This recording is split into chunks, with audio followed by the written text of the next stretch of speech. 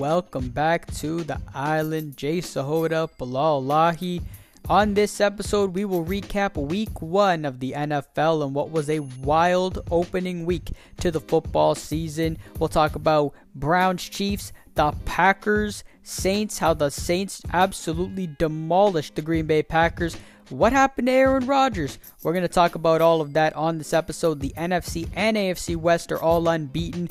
We're going to talk about all the headlines from week 1. We'll also get to the US Open and the NBA Hall of Fame induction headlines as well. So make sure to keep it locked and stay tuned. We got a lot to get to. And don't forget to give Baller Island a follow on Instagram and Twitter for more sports news and analysis.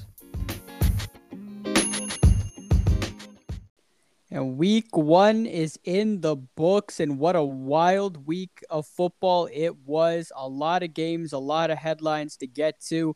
The US Open is also in the books. We'll get to that as well. And the NBA Hall of Fame Part 2 induction. Obviously, due to the pandemic, there were 2 Hall of Fame inductions for the NBA. Of course, same for NFL. So we will get to that as well. Jay Sahota, Bilal Lahi, welcome back to the island, folks. A lot of stuff to get to as always. B, we're going to open up with the US Open and then the NBA Hall of Fame, and then we'll get to all the NFL stuff. But what a wild weekend, my guy. My Lord. It felt so good to have football back, though, didn't it? Great. Awesome. Great stuff to have that back. A lot of really great, high entertaining games. Absolutely, man. But the US Open, that was wild, man. I mean, that was one of the best tournaments. Not just this. This is one of the best tournaments I've watched in a long time. Both sides, men and women. It was just filled with drama, filled with like up and coming talent. Just everywhere you look was a great match. I honestly wish I had watched more. Honestly, I did not watch a ton, but I do gotta say the Canadian representation in this tournament was just sensational, both on the men's and women's side. And Leylah Fernandez, I got a lot of highlights to watch because I heard nothing but sensational things from what she did in the U.S. Open and making it to the finals of, 18 or 19 years old. She turned 19 halfway, yep. Absolutely ridiculous. And then on top of that, she lost to another 18, 19-year-old, which is just absolutely incredible what happened there. But, I mean, there's just some awesome stuff going on in New York this past week. For real. I mean, so Leylah, she came through. So she was ranked 73rd. She beat, the number 3 overall rank, which was actually the real favorite in Osaka. She beat the number 2 overall in this tournament, Sabalenka, who people thought was going to win. Then she beat Svitolina, the number 5 overall player. So she beat like literally 3 or 4 top 10 players en route to this at 18 years old. And the thing that surprised me most about her was just her poise. Like for such a small person, like never played in front of a crowd, really. You're 18, you only play in the challenger ones where there's no crowd. Just clutch, man. And same with Raducanu, who also 18, ranked 150-something coming in. And she took it home. And the last match was dramatic. The knee scrape at the end, the fans were getting into it. It was wild. The women's was really entertaining. And then on the men's side, Djokovic had the greatest year a tennis player can have that I've ever seen in my life. All right. He was going for the calendar year, something that hasn't been done since Rod Laver in 1969. He was going for it, got all the way to the last match, lost to Medvedev. And I'm happy Medvedev pulled it off, man. He's been on the cusp, finally got his one. And to me, it just like Djokovic played a lot of tennis this year. And it just looked like his legs were gone from him. He missed a lot of bunnies that he doesn't normally miss, but man, he put on a hell of a year. And like these 2 tournaments and the match previous that Djokovic played against Zverev, it was just like unreal. Just, oh my God. The tennis, this US Open, it was ridiculous. It was so entertaining. I can't even describe it. It really was. I mean, the French Open was fantastic as well. In that matchup between Djokovic and Nadal, Wimbledon was great. And then once again, US Open again. Another great tournament in the books there. And for Djokovic to pull that off is pretty incredible and falling just short. But, I mean, at some point, when you look at the physical toll that it takes on you when you're playing that many tennis matches in that short amount of time, it can get to you at some point. But either way, I mean, Djokovic, we've talked about this multiple times on the pod that he is one of the great all-time tennis players, especially in this generation. So, just got to appreciate it while it lasts. And speaking of appreciation of while it lasts, to the NBA Hall of Fame, a bunch of guys got inducted this past year from both classes that are guys that we grew up watching. No, straight up, dude. Like I thought, the last class was obviously way more stacked, but this class, I feel like it means just as much to me and you as it did as the other class. I mean, Paul Pierce, literally one of my favorite players, probably around the time I started watching basketball when he was on the Celtics. Chris Bosh as a Raptor living in Toronto, probably the first basketball jersey I had, him in a Raptors jersey, and then Chris Webber, another guy. Ben Wallace is your boy. I know you love those early 2000s Pistons teams. Like these guys are like literally the guys we watched pretty much their entire careers. We saw them retire, and now we see them get into the Hall of Fame. So we really watched the whole thing, man. Yeah, no question. For you, it was definitely Pierce and Bosch. For me, it was probably Wallace and Bosch. And yeah, that those Piston teams early on were incredible with Billups, Rasheed Wallace, Ben Wallace, Richard Hamilton, just Tayshaun Prince. It was just a hell of a team. And Ben Wallace, yeah, honestly, I I have no idea why he was my favorite player as a kid, but the guy was incredible. One of the best big men of his generation, disgusting on the boards, did what he did, and was a huge instrumental part of that team and what he did. So it is pretty cool seeing him get inducted into the Hall of Fame. And then Chris Bosh, I mean, this guy before the Lowry DeRozan era, it was Chris Bosh was our guy. I mean, that was when you talk about some of the best Raptors of all time, it's funny how everyone kind of talks about Lowry, DeRozan, Vince Carter, Kawhi Leonard, and it seems like sometimes people leave out Chris Bosh out of that discussion. And sure, I don't think he's the greatest Raptor of all time. That's already settled. But Chris Bosh most definitely deserves consideration to at least be in the top four, top five, and especially over. I'm sure Kawhi Leonard gave us a championship, but what Chris Bosh did, he also played an instrumental part in putting the Toronto Raptors on the map. So that's something that I look at there. And then obviously he left, joined the super team in Miami and whatever, and won some chips there, which I think is great. But again, just really just phenomenal to see them. And then Paul Pierce, the truth. I mean, that's another just an incredible player, and to see what he did, this is just a hell of a class, really. Yeah, so through them all, man. I mean, your boy Ben Wallace, four-time DPOY. Like, I think to me, when I look at it, peak-wise, we talk a lot about peaks on offense, but his peak defensively, I mean, he's got four of them, but like his peak defensively, in that finals against Shaq, dude's 6'8", first undrafted player in the Hall of Fame, right? He's 6'8", guarding Shaq in the finals. Like him, peak defense is probably on the Mount Rushmore of defensive players ever, Yeah. right? So it's ridiculous how good he was. He just clawed his way into the league, undrafted, like I said, and to get to be a champion and get these accolades and now a Hall of Famer is ridiculous. And then Bosch, like we talked again, dude, when we were watching these Raptors growing up, they're trash. Like they were so Yep. garbage. And all these, Raptors fans that sort of came along when they started making the playoffs don't realize how garbage they were. And Chris Bosh is literally the only all-star on that squad. And he never complained, dude. Like he was never complaining. He had such a smooth game for someone his size, lefty, little mid-range jumper, step back. And he was real smooth. I'm happy he got his rings in Miami. I thought nobody else could play that role like he did. We saw what they tried to do. Every super team kind of tried to have that third guy, and I don't think anybody's played it as well as Chris Bosh has. Man, he just did it perfectly. Most clutch rebound of all time in that game 6, and I'm happy he got his ring. Really sad that his career ended the way it did with the blood Yeah. clots and all, but I loved his speech, man. The ring he gave back to Pat Riley it was beautiful, and then my guy, bro. I swear Paul Pierce gets too much slander these days. People don't realize how much of a killer this dude was. I mean, as a Raptors fan, you know how much he killed you. And that was not even in his prime when he was with Washington and when he was in Brooklyn. This dude just hit big shots, man. He was so clutch, talked his shit, which I loved. Slow, unathletic, but he got to his spot, mid-range at the elbow, step back. And it was just so, like, I loved it, man.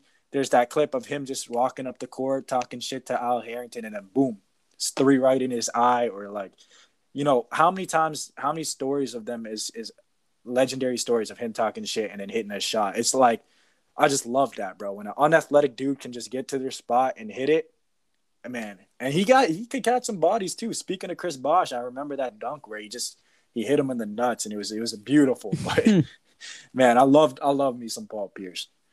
Facts. No, Paul Pierce. Yeah, I mean, obviously in Toronto, yeah, he's a killer, and he's one of those guys where it's like when you play him in a game and you're like, God damn, I hate that guy, but then as a basketball fan, you appreciate it and what he did, and that's the way I look at Paul Pierce. Yeah, he was annoying as hell, no question, but he's also one of those guys where you're like, man, you really do need to appreciate him, and especially when he was with Boston. I feel like that's when I probably appreciated him the most. You most definitely did. And Finals MVP, yo. Absolutely. And then back to Bosh, as you were saying, from not making the playoffs a lot, the Raptors were complete garbage. But Bosh also led us to the playoffs 2 years, back-to-back years in the early or late early 2000 round. I think it was 2008, 2009. Made the playoffs back-to-back years. I think we won the division. Those were, at least in my eyes, those were considered kind of the start of the Raptors making the playoffs, because that was like my first initial introduction to playoff basketball in our city. So I always think Chris Bosh for those years, I mean, he did manage to take us to the playoffs. So, and in my eyes, one of the guys that when I grow up, yeah, he's probably one of the best Raptors for me growing up was Chris Bosh. So that's pretty damn cool. But that's just a great class overall. Really happy for all of them. They are where they deserved. And one last thought on Ben Wallace. Honestly, I actually had no idea he was undrafted. That's incredible. That is friggin' incredible. To be undrafted, to play the way he did, win championships, and then be a Hall of Famer, that's insane for a guy that's undrafted is incredible. So it can be done. Yeah. I want to throw out 2 more things, though, before we move on to football. And Paul, I don't know if you heard, but Paul Pierce gave you guys a little shout out. He was like, yo, thank you to, the Raptors, the Grizzlies, whatever, the 9 teams that passed on him. He's like, thank you to those 9 teams so I could end up as a Celtic. It was pretty funny. He had a good speech. But then, yeah, Chris Webber was the other one that got inducted. And we could be talking about something completely different, man. I thought he had a real good career. Obviously, he's a Hall of Famer. But we all know the story of that Lakers game against the Kings in the Western Conference Finals. And he was just on the wrong end of it, man. And if he was on the right side of it, and those refs weren't reffing that game, maybe he's an NBA champion, and we're looking at him completely different. So, Chris Webber, I feel for you. You never got the one you wanted, but that's a situation where you look at it, and he was on a bunch of teams, but you look at a change of scenery, and you know how we talk about situations. A change of scenery really helped this dude's career out, and he's a Hall of Famer because of it. Yeah, definitely. Chris Webber was another one kind of forgotten in there as well. Great player. He's a solid announcer to this day, and what he did, it's a great call there as well. Another one also to add in when I was looking at the list, a guy who's still coaching and, one of our favorites in the NCAA, that's Jay Wright from Villanova. And I just want to shout him out because he's done a heck of a job with Villanova, especially over the past few years. So I want to shout him out as well. But again, congratulations to everyone who got inducted into this class of the NBA Hall of Fame. Hey, Bill Russell as a coach too. Oh, did he actually? Yeah. Oh, that's great. That is pretty crazy. That's great. So yeah, congratulations to all of those that got inducted into the NBA Hall of Fame in this class. And then moving on to week 1 of the National Football League. What a ridiculous day of football. Well, week of football it was. Honestly. In terms of all those games. And let's get this thing started by going all the way back to last Thursday when the Buccaneers hosted the Cowboys, and what we all thought was going to be a blowout by the Buccaneers ended up being a hell of a game. The Tampa Bay Buccaneers won this game 31-29. If it weren't for a few botched kicks by Greg Zuerlein, the Dallas Cowboys might have had the upset in this game. Dak Prescott in his return threw for over 400 yards. It was quite the day for the Cowboys, but the Buccaneers, even though they turned the ball over 4 or 5 times, they still prevailed in this one. Man, so many things stuck out to me in this one. I mean, I knew Dak was going to come and just throw the ball a lot, but I mean, if I'm Mark McCarthy, I don't know how much I can throw him. Like, if you're going to throw the ball 60 times a game and just, abandon the running game like that, hopefully, for fantasy managers all around the world, that this was a 1-week thing and it's just a game-by-game basis. But The Cowboys look good. Their offense was good. CeeDee Lamb lived up to the hype. Amari Cooper did his thing. People kind of forgot how good he was. And then even, like you said, their defense, it was like kind of like a bend don't break. They forced a lot of turnovers. They gave up yards, they gave up points, but they came up with timely turnovers and gave their team a shot to win at the end.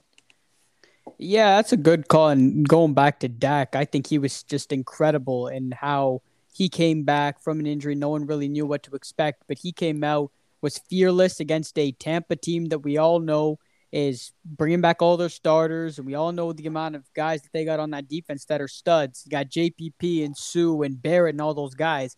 Dak Prescott held his own, and he played a great game, but I'm with you. Throwing the ball 58 times when he was dealing with the shoulder injury that he was, and you got it. Yeah, they have to be very, very careful with that. And sure, I get it. You're playing the defending champions. You got to, just throw everything, throw the kitchen sink at him, do whatever you got to do. Bro, it's a long season, though.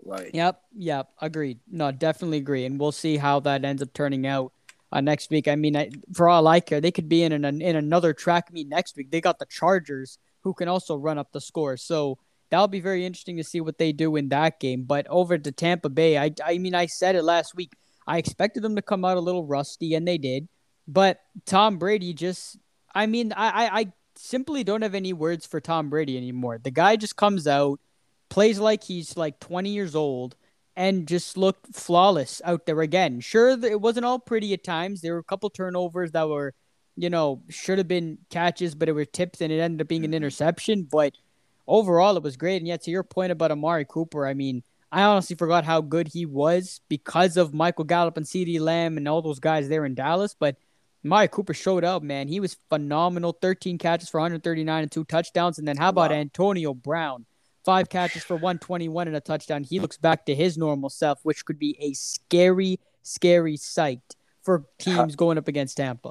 How about Gronk, bro? When Brady hit Gronk on that one seam down the middle, man, I almost teared up. But Brady, I swear, I was telling you this, he literally looks like he's getting better. He should have had 5 touchdowns in this game. Neither of those picks were like real interceptions, right? He should have had 5 touchdowns. His deep ball, he was hitting every single time to Antonio Brown or to whoever it was. Tampa they just got to clean it up. I think they will. I think some of those plays just don't, like the fumbles, the interceptions.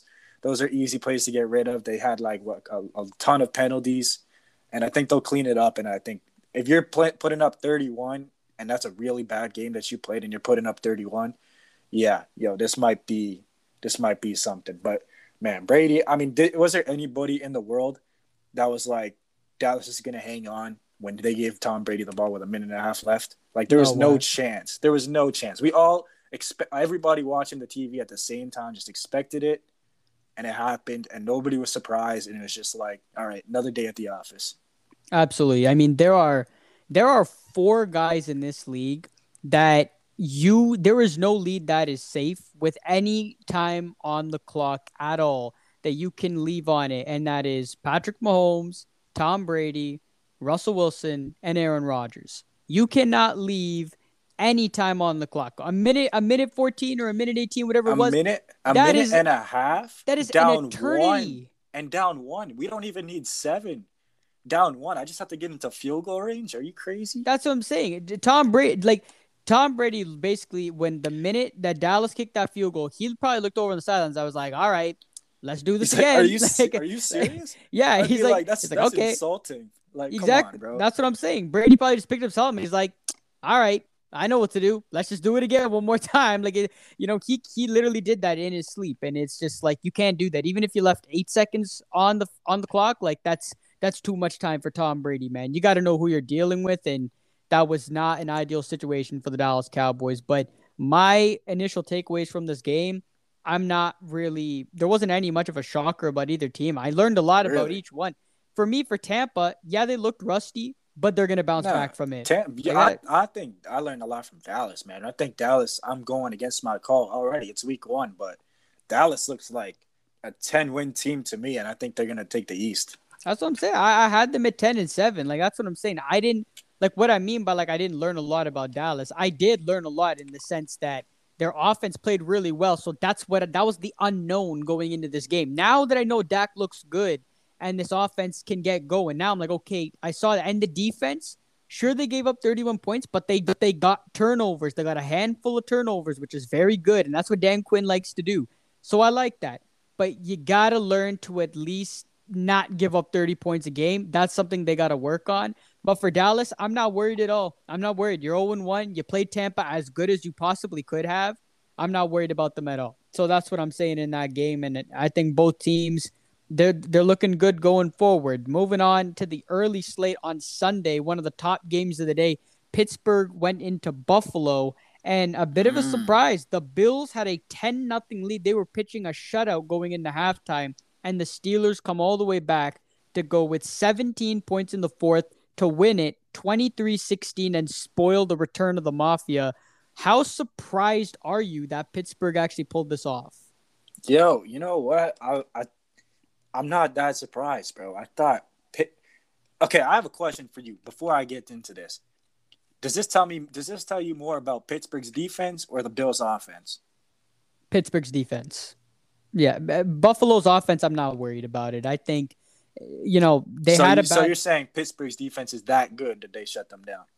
I thought that in the beginning. I thought Pittsburgh's defense is for real. Looking at all these guys on this defense, and I mean TJ Watt just signed his new deal too, right? So yeah, he's ready to go. Cooking. Yeah, that's what I'm saying. He was ready to go, and Buffalo, I think, should have came in with a little bit of a better plan. And the problem with Buffalo is they have a hard time running the football. And in a game like this, you need to learn to run the football because you can't keep throwing and throwing and throwing. It's not going to work against a defense like this. Buffalo had a hard time. They struggled, but it's week 1. I'm not totally worried about the Bills. I think this was a tough matchup for both teams.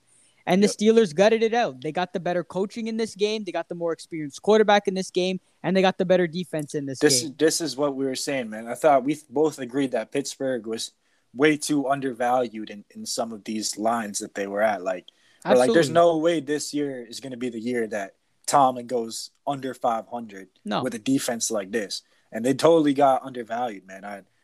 Josh Allen, this was a good wake up call, man. This was a good wake up call for Josh Allen. TJ Watt was on this dude. Like, it felt like he was on the floor a lot.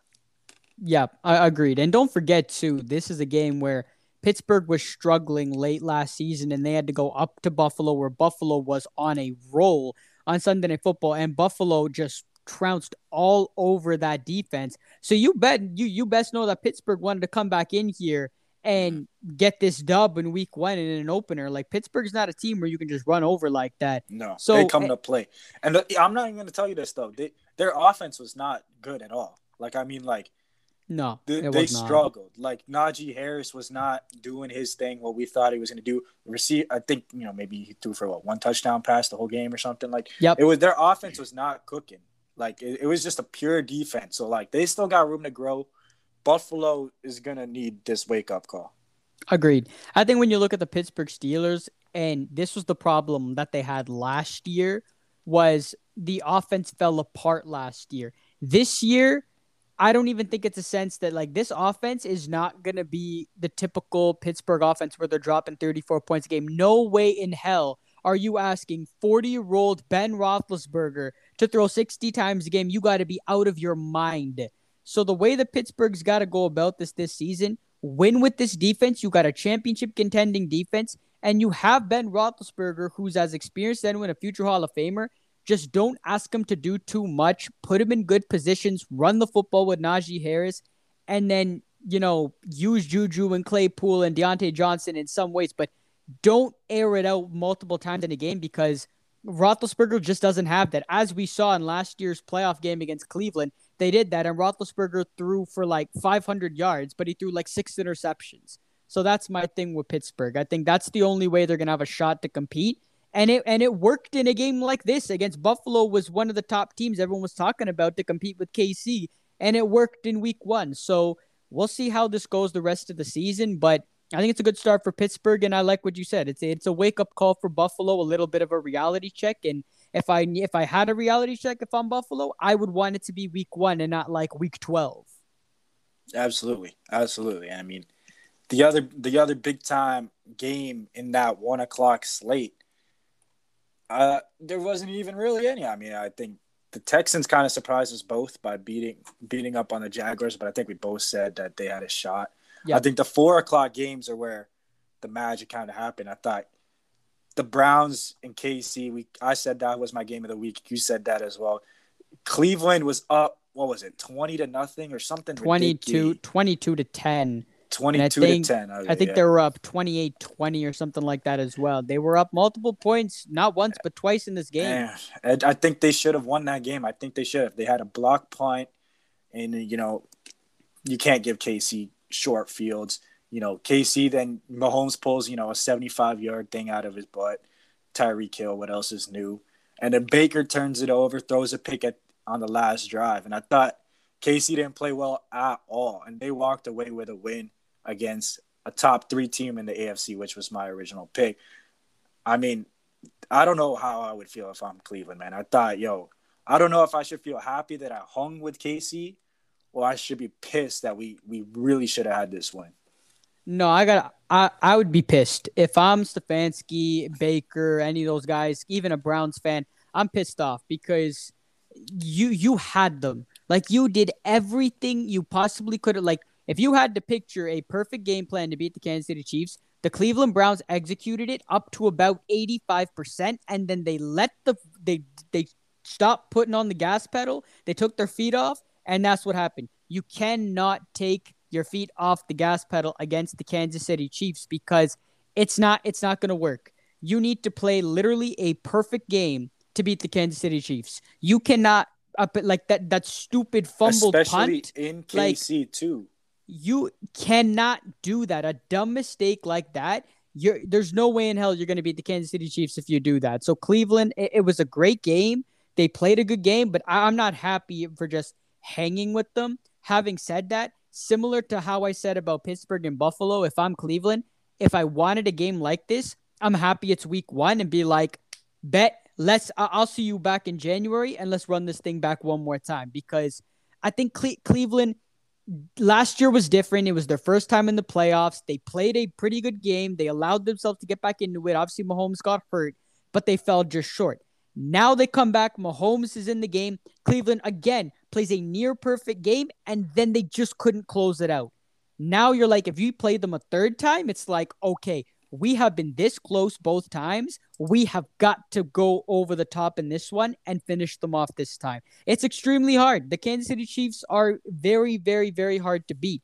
And like I said, you got to play a perfect game to beat them. So the Browns, they got to learn their lesson and go from there. But for Kansas City, man, if you give them mistakes, man, and you give Mahomes any bit of opportunity to get back in the game, yeah, good night. It's over. Yeah, and I think I come away with this game with 2 things, man. And the one thing that I knew coming into this game was that Cleveland could hang. I knew that coming in. That didn't surprise me at all. But for Baker, I don't know anymore, man. I thought, he was good enough to get the job done, to actually beat a KC, but I don't see it anymore, dude. I mean, he didn't throw a single touchdown all game. Threw for 300 yards, whatever. I mean, it felt like he had a good game. I thought he actually played pretty well. He did. But the interception at the end, remember I was talking to you about that, bro? I feel like Baker just doesn't have it. I don't think you can win a Super Bowl. His contract's coming up with him. They're going to have to make a decision, man, if he's worth the money. Because if he's worth the money, I mean, the reason I like Cleveland a lot is because they got a good team, right? It has nothing to do with Baker Mayfield. They got a good team. And if they're going to have to make a decision on whether you want to pay Baker or not, the team's going to be gutted. But on the other side, I think KC, man, the whole offseason story was, they fixed their O-line. They fixed their O-line. Their defense did not impress me. And I thought their defense has been kind of the story of KC the last couple of years. We know what they can do on offense. Can they do anything on defense, right? Can they stop people? And it did not look good, man. I thought literally Cleveland was just getting 5-6 yards of run. It felt like they were getting a first down every time they threw the ball. It literally felt like they got anything they wanted. And, I mean, you fixed your O-line, but, you still got to stop somebody on D. Oh, absolutely. You got to put a stop. And And KC will get that figured out. They didn't have Tyrann Mathieu in this game, but KC's defense has never been amazing. They've always been good, and they've been good enough to try and get some stops and then let their offense do the rest. But going back to Cleveland for a second here and going back to Baker Mayfield, I think it's a little too early to say that it's week one. But I know what you're saying though. I definitely understand where you're coming from. I just think I gotta wait it out and see the entire season. But Baker Mayfield, you know what he doesn't have is that signature win. If you know what I'm saying. Baker Mayfield needs that signature win over a team. And I don't think the wild card game against Pittsburgh does not count as a signature win for Baker Mayfield because Ben Roethlisberger turned the ball over 5 times, right? Pittsburgh basically handed it to them on a silver platter. Cleveland took advantage of it. Obviously, you got to take advantage of opportunities, and they did. But without Pittsburgh turning the ball over, I don't know if Cleveland would have had the game that they did in that wild card game, right?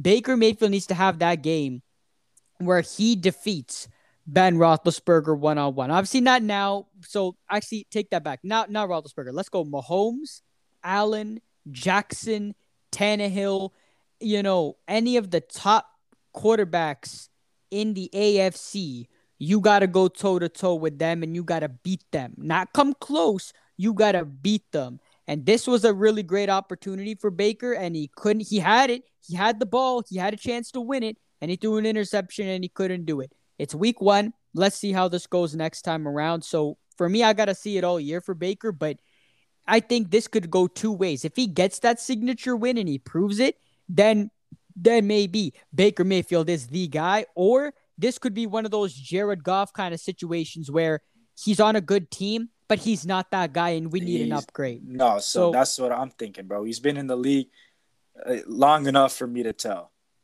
that I can't win a Super Bowl with him as my top guy. Fair enough. I mean, it is fair. I mean, he's been in the playoffs. He's had his opportunity. And for me, I think I got to see how this season pans out first to see that. But I can see where you're coming from. And it's a valid, take when you look at Baker Mayfield. Sticking in the late slate, the New Orleans Saints took on, I guess it was a Division III Wisconsin high school team. Because I don't know where the Green Bay Packers were. Do you know where they were? Because I don't know where they were. I think they went to the Superdome and they thought the game was in New Orleans. They were at Fletcher's Field with you guys, bro. Oh my God, man. I don't know what the hell happened. Like, I think there had to have been like an identity crisis because that was not Aaron. Like, somebody had to have put on the best disguise and looked like a guy who looked identical to Aaron Rodgers was out there because I don't know where the real Aaron Rodgers was. This was an abomination, man. This was a tragedy. I don't know what the hell happened in Jacksonville, but Sean Payton's tactic of picking Florida clearly worked perfectly because the Green Bay Packers looked absolutely horrifying. The final score was 38-3. And mind you, let me remind people here, this is not the first rodeo that the New Orleans Saints have done this to a really great team. They did this to the Tampa Bay Buccaneers in Florida last year on Sunday Night Football, 38-3. So it's not like the Saints, or the Packers were low, the Packers are so bad. The Saints did it to the Buccaneers last year, and the Bucs had Tom Brady and all those weapons, and the Saints did that to them too. So I understand, sure, you can look at it that way of like, okay, well, it's happened before, but this is like, I mean, this definitely confused the hell out of a lot of damn people. So your takeaway from this is that New Orleans is that good? No. My takeaway from this game is I'm worried about Green Bay. I'm worried as hell about Green Bay. New Orleans, I think they definitely showed something. The Saints are going to be good. And that's what it was kind of similar to Dallas, where it was like there was that unknown, right? How's Dak Prescott going to come in? That's how I felt about the Saints. It's the unknown of Jameis Winston. How's he going to look? Jameis Winston looked great. He didn't need to do too much. The defense helped him out. They put him in good situations, and the Saints did really well. But the Packers, I don't know what the hell happened to them. Rodgers, 15 for 28, 133, no touchdowns, Awful. 2 picks. God-awful. A.J. Dillon was the leading running back with 19 yards. Aaron Jones, one of the best running backs in the game, 5 carries for 9 yards. Nobody Nobody got it going in this game. Devontae Adams had 56 yards, and it was just an absolute catastrophe all afternoon. Well, the thing is like I totally misread this. I mean, I thought coming in, Aaron Rodgers, when it's football, it's football. He's gonna come out. He's gonna come out pissed, kind of like he did last year, and he came out like he didn't even want to be there, bro. Like body language wise, it was just not there, And when your leaders like just not even trying to, it felt like he didn't even want to be there at all. And when you're about leaders like that, bro, it rubs off on the whole team. When it rubs off on the whole team, you can't. The NFL is too competitive a league, man. You can't do that. And LASIK eyes, Jameis Winston threw for 5 touchdowns. I mean, we knew he had the talent, just got to cut down the interceptions, and he did it perfectly. I'm real worried about Green Bay, man. If Green Bay is this bad, which I don't think they are, I think next week they get a game against the Lions. Perfect bounce back opportunity. I think that's a Monday Night Football game. Yes, sir. But they have every bounce back opportunity in front of all the eyes watching them. And if that division has real potential to be like, one of the worst divisions in the whole NFL now. Who would have thought? Like, who would have thought the NFC North could have had that kind of potential? Because they went winless this week, and that's another team. The Minnesota Vikings. I mean, that's another team that I thought had playoff potential, and they lost to the Bengals in week 1. They look bad. They look bad. Like, I don't like. That's another one that's kind of a head scratch. Like, I didn't watch a lot of that game, but I look at the scoreline and I'm like, what the heck? I'm like, how the heck did you guys lose to the Bengals? Like, that just doesn't, in overtime. That just doesn't make any sense. But yeah, sure, the Bengals are talented, but like that's a game that Vikings you should win. The Vikings look like, a way under 500 team, man. Wow, that is something else. But I mean, I the one thing I'll say about Aaron Rodgers is this that I did not like, and that's the fact that after the game, Matt LaFleur goes to the podium and says, we got embarrassed and blah, blah, blah, and this was a horrible game, whatever. And then Aaron Rodgers goes to the podium and he says something very interesting, and he goes, it's one game. I'm not worried. It's one game. Dude, you just got your ass kicked by 35 points to the New Orleans Saints without Drew Brees. I'm sorry. I would not be out there being like, it's one game. I'd be like, I got to be better. Take some accountability, will you? You're a Hall of Fame quarterback. Take some accountability. That's embarrassing for real. That's what I'm saying. Come on. Like, you went out there and you played like shit. Don't go out there and be like, it's just one game. And be like, let's relax and all this, stuff. Like, no. R-E-L-A-X. Yeah, no, don't be like that. Like, go out there, take some accountability, being like, I got to be better. This team's got to be better. He looked so chill at the podium. He looked like they lost by like a field goal. And then they scored a field goal. Like, this, I don't know, man. I don't know about Green Bay. The only thing that I can, that for me personally take away from the game is like, well, I guess that's one less game the Niners got to worry about on our schedule because we got him in 2 weeks at our home opener. So I'm excited about that one. But, I mean, wow, that was certainly my biggest surprise of the entire day for me. Moving over to the last 2 headline games, both primetime games. Rams beat the Bears. We'll talk about that briefly, and then we'll go to the Raiders-Ravens. Rams beating the Bears. Matthew Stafford, Jesus Christ. I mean, I'm not going to lie. That Matthew Stafford in this offense, I already knew I had high expectations for, but once he made that first deep throw to Van Jefferson, I was like, shit, we're in trouble. I'm like, man, they're nice. This is not going to be easy because the Rams look like I just sensed an energy about them. Like I said, the defense seemed hyped up. The offense, McVay seemed happier. Like something, and I didn't like it. Obviously, I'm a Niners fan, so I'm not going to like it, but the Rams look good, man. They look good. And you know what I will say about the Rams, and I said this a few weeks ago too, regular season, all right, that's cool, but I want to see what you do in January. Like, I'm expecting the Rams to have a really great year, but when it comes to Matthew Stafford, I expect him to have a great regular season, but for a guy who's never won a playoff game, let's have this discussion in January again. But the Rams, man, they're going to be a problem. To the Chicago... Go ahead. The Rams look good, man. We never seen Matthew Stafford, do this bootleg play action thing. We never seen that really from him. He's rolling left, throwing right, 60 yards. It was unreal. And Jalen Ramsey, bro, he was flying all over that field. I was really impressed with Jalen Ramsey. He was saying, when you play on a defense like this, it's easy to just get like, lazy because they're not throwing your way and, just stop making plays up front. This dude was everywhere, like everywhere. And their defense was not letting nothing happen. And like you said, that energy was there, man. They looked like they were having a ton of fun playing. And that's when a team's having fun like that, Scary. I mean, it's fun to watch, and it's a good team normally. Absolutely. I mean, it's easy for you to say because they're not in your division. But for me, I mean, I just looked at that and I'm like, oh my God. I mean, I don't know, man, but the Rams look good. They look good. And as for the Bears, they looked bad. They did not look good at all. Andy Dalton came out, did exactly what we all thought he was. And before we move on, because I don't really care to spend a lot of time talking about the Bears, but there's one thing I want to say is I watched a bit of Matt Nagy's press conference from this game, and he said one of the funniest things I've ever seen. He goes and he says, when asked about the question about Dalton and Fields, and he goes, Andy Dalton came in here and he did exactly what we wanted him to do. We executed our game plan, and we're evaluating Andy right now. Hold the phone right now. This guy's been in the league for how long? Like 9 years, 10 years now? You're evaluating him? What the hell does that mean? What does that mean? I'm evaluating a seasoned veteran when you got Justin Fields should be the one you're evaluating. Well, there's this for me. Well, I mean, like, Nagy was awful in this game. Went for a couple fourth downs right away. Didn't get them. Then when he's in Rams territory, he had a 4th and 1. Didn't go for it, and that was just really confusing for me. But I actually don't mind that he went with Dalton in this game because I'm not putting out – this isn't the right time to play Justin Fields, man.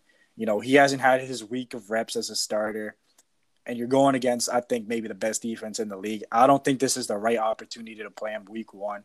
I think if you're going to play him eventually as your starter, you pick a game in your schedule where it's an easy transition. You start him all week at practice, and you just let it roll from there.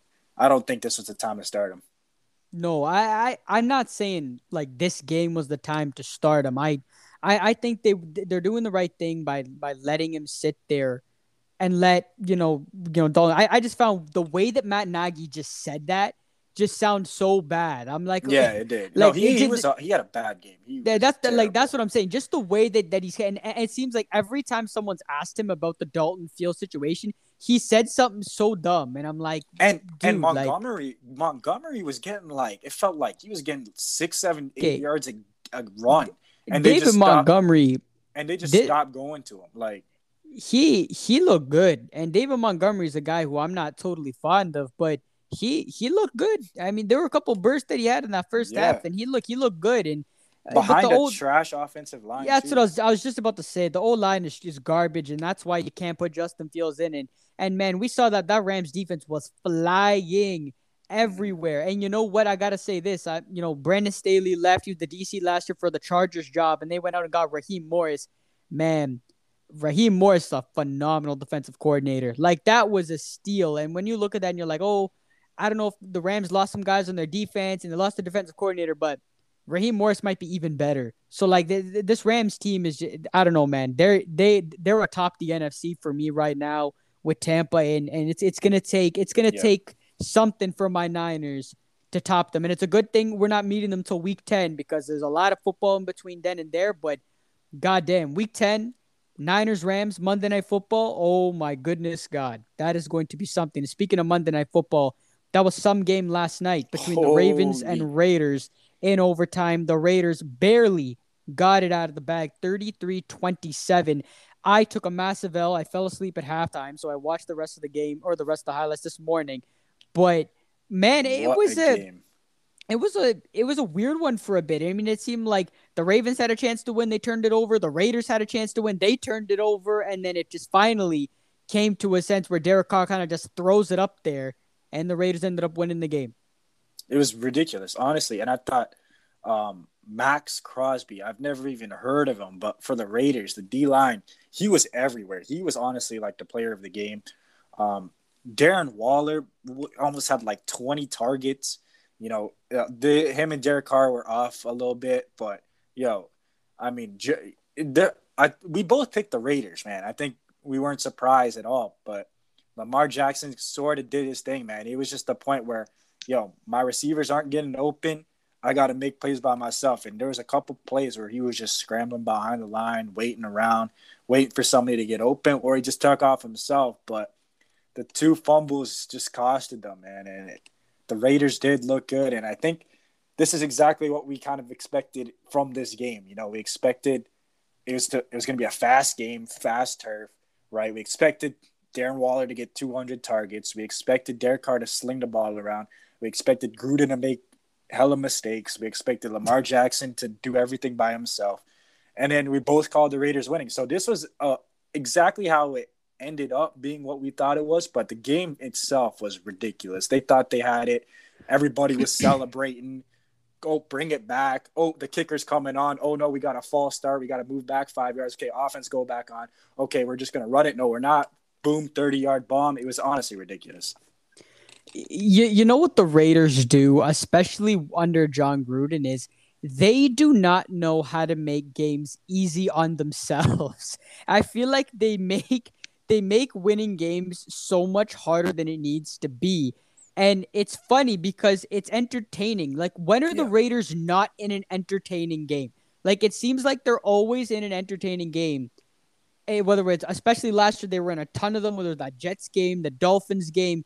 They were in a bunch of them. And then right out of the gate, you open up the new stadium on primetime, and it's an entertaining game. Again, Gruden doesn't know what the hell he's doing. Oh, let's kick it. No, never mind. Let's go for it. And then, I don't even know, man. The Raiders were kind of everywhere, but they came out with the win. It's typical John Gruden, Derek Carr type stuff that they were doing. It's not easy on them, but they found the way to win. I was honestly really surprised. Were you surprised as I was with the turnout that they had in the stands? Vegas's fans were rocking, man. I was really surprised. Yeah, I mean, I wasn't. Raider fans they're one of those fan bases where they travel well, right? And they're a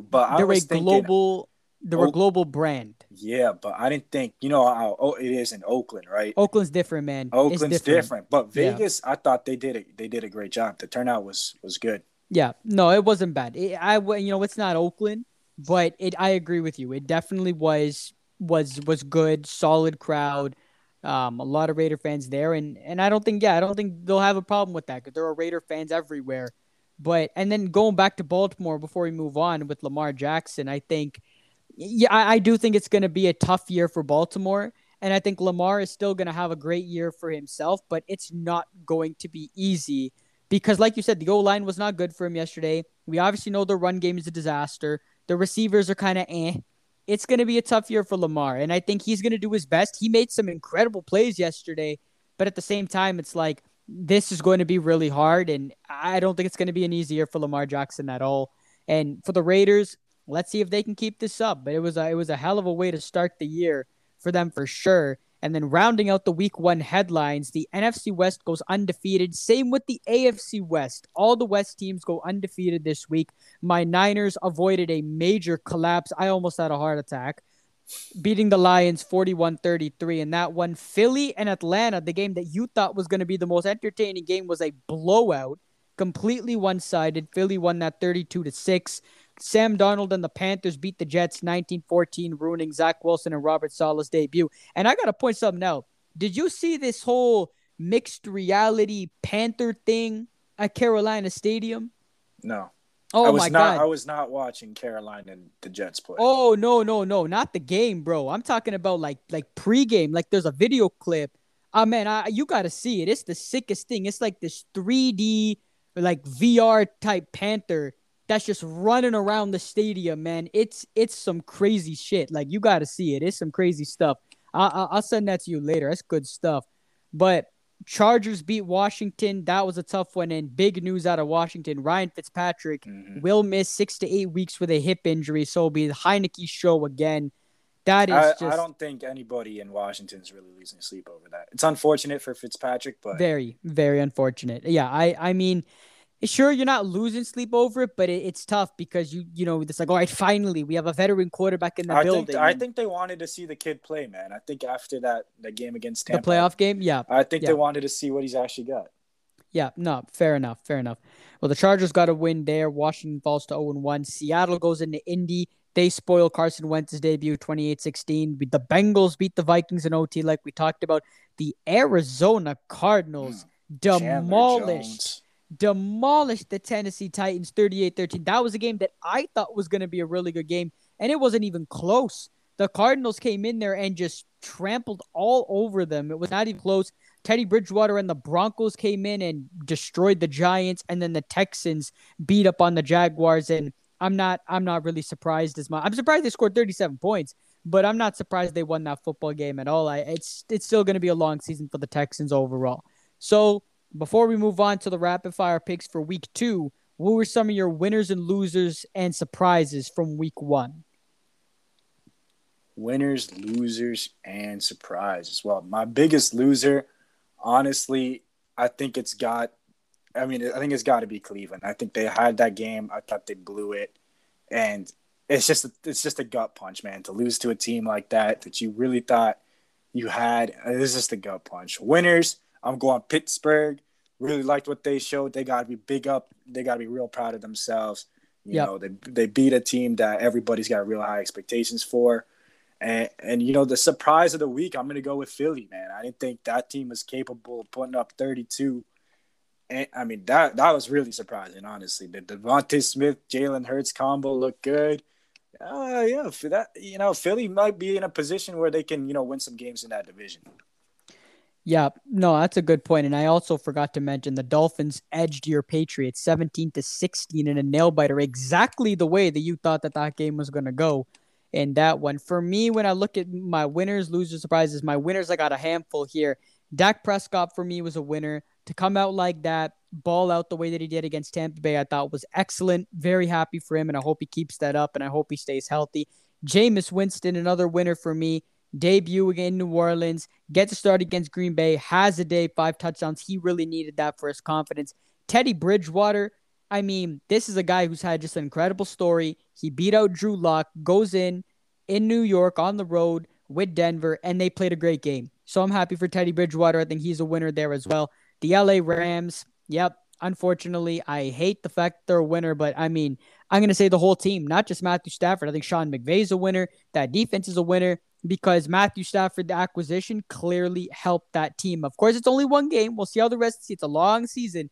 We'll see how it goes from there, but I'll say them. And then lastly, Tua Tagovailoa, I think, is a winner. To get a win in New England, it wasn't pretty. It was a little bit ugly, but to come out with a win, I think is a big deal for him. And then my losers, Cleveland, Green Bay, and the Giants.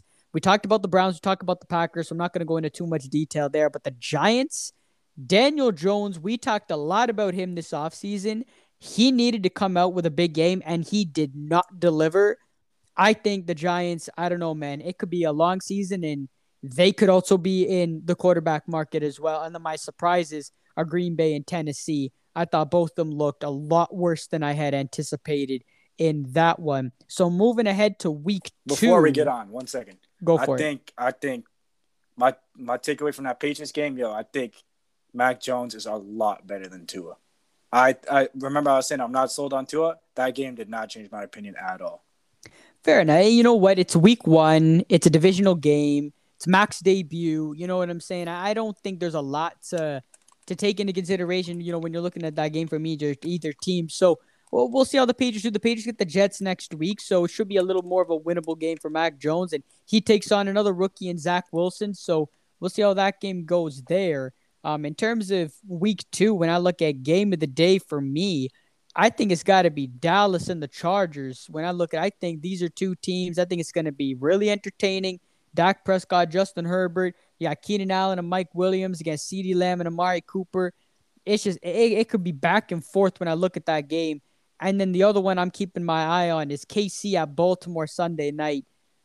I know this is the game I penciled in early in the year saying that, is this the year that Lamar beats Mahomes? But after last night, I do not think it's going to happen. But it could still be a good game. We'll have to see how that one turns out. My sneaky good game of the day is the Raiders at the Steelers. I think that could be a weirdly good game, although I don't love the Raiders going on the East Coast. But if the Raiders play anywhere near that they did last night against Pittsburgh, I think it could be a good game. All right, so my game of the day is Bills-Dolphins, man. I think it's in Miami. How crazy would it be, man, if the Bills started off 0-2? It's not That'd going be to be whack. easy. Yeah, it's going to be. I think, honestly, I came into this year thinking Buffalo is the clear cut number one in this AFC East. I still think they're the favorite, but man, I think all three of these teams, Bills, Patriots, and the Dolphins, are all real close now. I don't think it's a head and shoulders like I did at the start of the year. I think they're all pretty close to each other. So that's my game of the day, man. I wouldn't be surprised if the Bills go 0-2. That'd be really weird.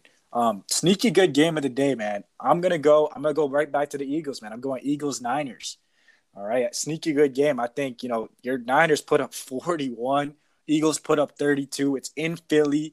I want to see Jimmy G get the booze and everything. I love seeing a guy like Jimmy G in a hostile environment like that in Philly. I think Philly can sneak this one out. I don't know if they will, but I think this is gonna be a sneaky good game. Both teams' offenses looked cooking last week.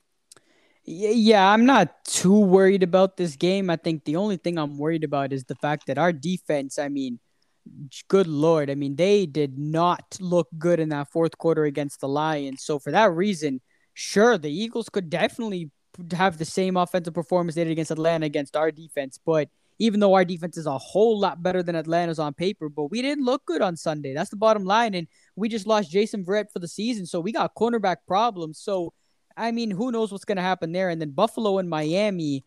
Honestly, I wouldn't be surprised if Buffalo started 0-2 either because this is a divisional game. You're on the road. Miami's a scrappy team. I wouldn't be surprised either. I mean, it is a game that I feel like Miami could win that game. I mean, it's going to be really interesting what to look for in that one. So let's get right into it. Let's rapid fire it away and let's go through our picks for week 2. And we'll start it out with Thursday Night Football. The New York Giants, who looked awful, will head to Washington to take on the Washington football team in this one. Both teams 0-1. A terrific quarterback matchup against Daniel Jones against Taylor Heinicke. Oh, man. Just an amazing quarterback matchup there. So, who you like in this one? Washington -3.5. I mean, bro, this is gonna be brutal. This Thursday night football is just gonna be brutal. I mean, I think I'm gonna take Washington just because they're the home team, and I like their defense. And Daniel Jones is a turnover machine. I'm going Washington. I think they cover too. I'll take Washington 24-13. I think the Giants have a brutal day. Daniel Jones doesn't look good. Chase Young is all over this team. I need Saquon Barkley to show up in fantasy, man, but I just do not think it's going to be a very friendly game, and it's going to be an ugly one there. I definitely agree. I'll take Washington in that one, 24-13. Cincinnati takes on Chicago. Andy Dalton will get to face his old team in this one. Bengals at Bears. Who you like? Bengals and Bears, another ugly game. I'm gonna take the Bengals. I like the way they played last week. I'm gonna go the exact same score as they won last week. I'm gonna go 27-24. I'm gonna pick a score similar to that. I like the Bengals by 3, 26-23. I think Joe Burrow looked good. I think Joe Mixon looked good. I'm gonna take the Bengals over the Bears. I think Andy Dalton and the Bears just continue to struggle in that one. Texans go to Cleveland in this one. Yeah, Texans look good. Cleveland's getting 12 points. That's a lot. I don't know if they cover. It's in Cleveland. Okay, I think Cleveland has a nice game. I think they go up big, and I think they do cover the 12. I think they go 36-21 Cleveland. Yeah, that's a good call. I'm going to take the Browns to cover as well. I'll take them 31-17 in this one to beat the Texans. I think the Texans will fall back down to earth. They're on the road against the Browns, who are hungry. They play the Chiefs as good as they can. They'll come out ready to go in this one. I'll take the Browns in that one. Rams head to Indy. Matt Stafford takes on Carson Wentz. I think this game could be a little interesting, but I don't know. No, this is I think I'm rolling with the Rams easy on this one. -4, give it to me. I didn't see nothing from the Colts that makes me think that they're going to be a decent team. I think this division could struggle real well, or could really be pretty poor this division, man. So I'm going to take Rams easy, 32-16. Yeah, that's a good call. I'm going to go similar to that. I'm going to take the Rams 34-21. I think Indy, I don't know, man. I think they've had just a bad look when it comes to the schedule with Seattle Rams, Titans. Although the Titans look like crap too, so who knows how that game's going to go. But I think the Rams looked really, really good against the Bears. I think they'll keep it rolling in this one. Bills at the Dolphins. Bills at the Dolphins. I'm going to take Dolphins plus 3.5. I think the Dolphins do take the upset. Bills are the surprise 0-2 team of the year. Wow. I mean, I wouldn't be surprised, but I just think the Bills are too good. I think they're going to bounce back in this one. It's going to be close. I'll take the Bills 23-20 in this one. I think Josh Allen bounces back, and I think the Bills go 1-1 and avoid the 0-2 start. Your Patriots take on the Jets. The Patriots -5, taking it all day, I think. Big day for Mac Jones. Played well last week. I like it. These guys just got to clean it up, and I think they will. No way Belichick's running backs are going to fumble 2 games in a row. I think they win 31-17. I like the Patriots in this one, 25-17. I think Mac has a much better game. Zach Wilson plays better than last week, but still struggles. I think the Jets, it's going to be a little bit of a while until they get their first win, but I think they'll play the Patriots hard, but I think New England comes out on top 25-17. My Niners go to Philadelphia. I still think they cover. I think they win 27-19. I think the potential for scoring is there, but I don't think it really happens. Niners win by 8. I'll take the Niners in this one, 30-21. I think our offense is going to do the same thing as last week. They're going to run up the score. Jimmy's going to have a good day. Lance going to have a good day. But I just think that our defense is still going to struggle a little bit, especially our secondary. But I don't think Philly will have as good as a day. I think Nick Bosa and Dee Ford will just be too much for that Philadelphia O-line. So I'll take my Niners starting 2-0. Raiders at the Steelers, another West Coast team going east. 6 points is a lot for that Steelers offense, man. I don't trust them to cover the 6. I still think they win. I think they win 24-21 in Steel City. See, this one can get weird because I think it could be really, really close, but I also think it could be a blowout. So I'm going to take history on this one, and I think Pittsburgh controls this game from beginning to end. So I'm going to take Pittsburgh in this one, 28-14. I think the Raiders struggle. It's a 1:00 game. They're on the road, and they don't usually fare well in games like that. So I'll take the Steelers by 2 scores. Saints at the Panthers. Saints at the Panthers. You got to roll with the Saints, man. They're only favored by 3 somehow. Man, I think the Saints look real good. Panthers didn't do anything that surprised me against the Jets. Anything at all to impress me. I'm going Saints big here. I'm thinking they go 35-17. Jeez. I mean, Jameis Winston, I mean, him and this offense are they're going to be a force to be reckoned with all year. They're going to put up a lot of points. Yeah, he's I think on this pace one, for 85 touchdowns. Yeah, jeez. But I think in this one, it's going to be closer. It's a divisional game. I'll take the Saints 26-21 in this one. Broncos at the Jaguars. Broncos at Jaguars. Nothing too crazy in this game. I think the Broncos win it. I think it's going to be a real ugly game. I think they win 21-17. Agreed. I'm going to take Denver in this one, 29-17. I think Denver is in control, and they get off to a surprise. I think they're going to be one of the more surprising 2-0 teams to start the year. Minnesota goes to. I got a weird feeling this could get ugly for the Vikings. Yep, I do too. I'm going Arizona 31-17. I'll take Arizona 31-16. I think Minnesota is going to struggle again, and Kyler's going to keep it rolling. And Arizona is also going to be a surprising 2-0 team to start the year. Tampa hosts the Falcons. This game might get interesting, man. I feel like the Falcons play Tampa a little close. Tampa -13 seems like a lot, but I'm still going to take Atlanta to cover. I think I'm going to go 34-27. That's a good call. I'm going to take Tampa in this one, 30-20. And I think Tampa does a nice, 31-23. I think Atlanta sticks around for a little bit, but it'll only be a matter of time until Tampa takes over. Dallas at the Chargers. I think this one could be a shootout. This could be a real good game. I think I'm going to roll with the Chargers here just because they're the home team. And, I don't know. This could be a real good shootout, though. I'm going 24-21 Chargers. Chargers start off 2-0 against 2 pretty decent teams. I think this game's going to be a heck of a game. I think it's going to be a shootout. Both quarterbacks throw for a lot of yards. I'm going to take the Chargers 33-30. It's going to be a close one. I think it'll be a very entertaining one. Tennessee at Seattle. I initially thought this was going to be a really, really good game, but after the way Tennessee played, I think they are in a lot of trouble. Yeah, no, Seattle -5.5. I'm taking Seattle, man. I think they do it. I think they won 31-20. I'm going to take Seattle 28-13. I think Tennessee going into the ruckus crowd of Seattle. It's been a lot. I know we were talking about Buffalo in that environment last year. Ooh, Seattle right. with the 12s back in that building. Good luck to Ryan Tannehill and the Tennessee Titans. So I like Seattle running all over them again. KC at Baltimore on Sunday night. You know what? I think the Ravens are going to hang in this game. I know people are a little bit down on them from Monday night. I think the Ravens are going to hang. I don't think they're going to cover the +3. I think KC still wins. I think they're going to do a good job, though. I think it's going to go 34-28 KC. I'm going to take KC 31-26. Same with you. I think Baltimore's going to do their best to stay in this game. But I just think, once again, KC's just going to be too much to handle. Monday night, Jared Goff and the Lions take on Aaron Rodgers, and hopefully the real Green Bay Packers will show up to Lambeau Field. Man, Packers are favored by 10.5, and I cannot take 10.5, even though from what I saw from last week. I'm going to go Lions to cover, and this is going to be a close game. I think either, the Packers blow them out or Lions have a shot at winning this game. I'm going to go Lions 28-24 for the win. Wow. I mean, I got to admit, Jared Goff played well in the last few minutes of that game against the Niners. He did. And the Lions are scrappy. And that's the one thing that I do admire about what Detroit did, is they didn't give up.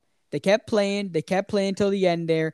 I think the Packers will edge this one out 24-20. I think the Lions, again, will be scrappy. They'll stay in it. It's a divisional game. Can get kind of weird. But I'll take the Packers to win that game by 4 in this one. So, Week 2, we'll see what happens. Not as great as a slate as Week 1 was, but some great games to look forward to in this one. B, final thoughts before we wrap this thing up.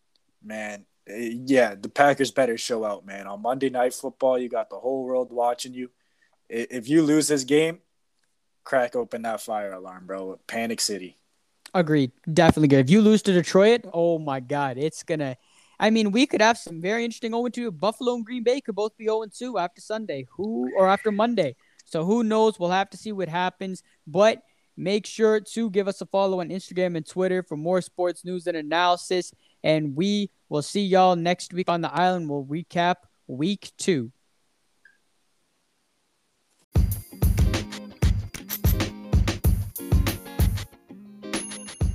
Thank you for tuning in to another episode of Baller Island. We got a lot more content coming your way, so make sure to give us a follow on Instagram and Twitter for more sports news and analysis.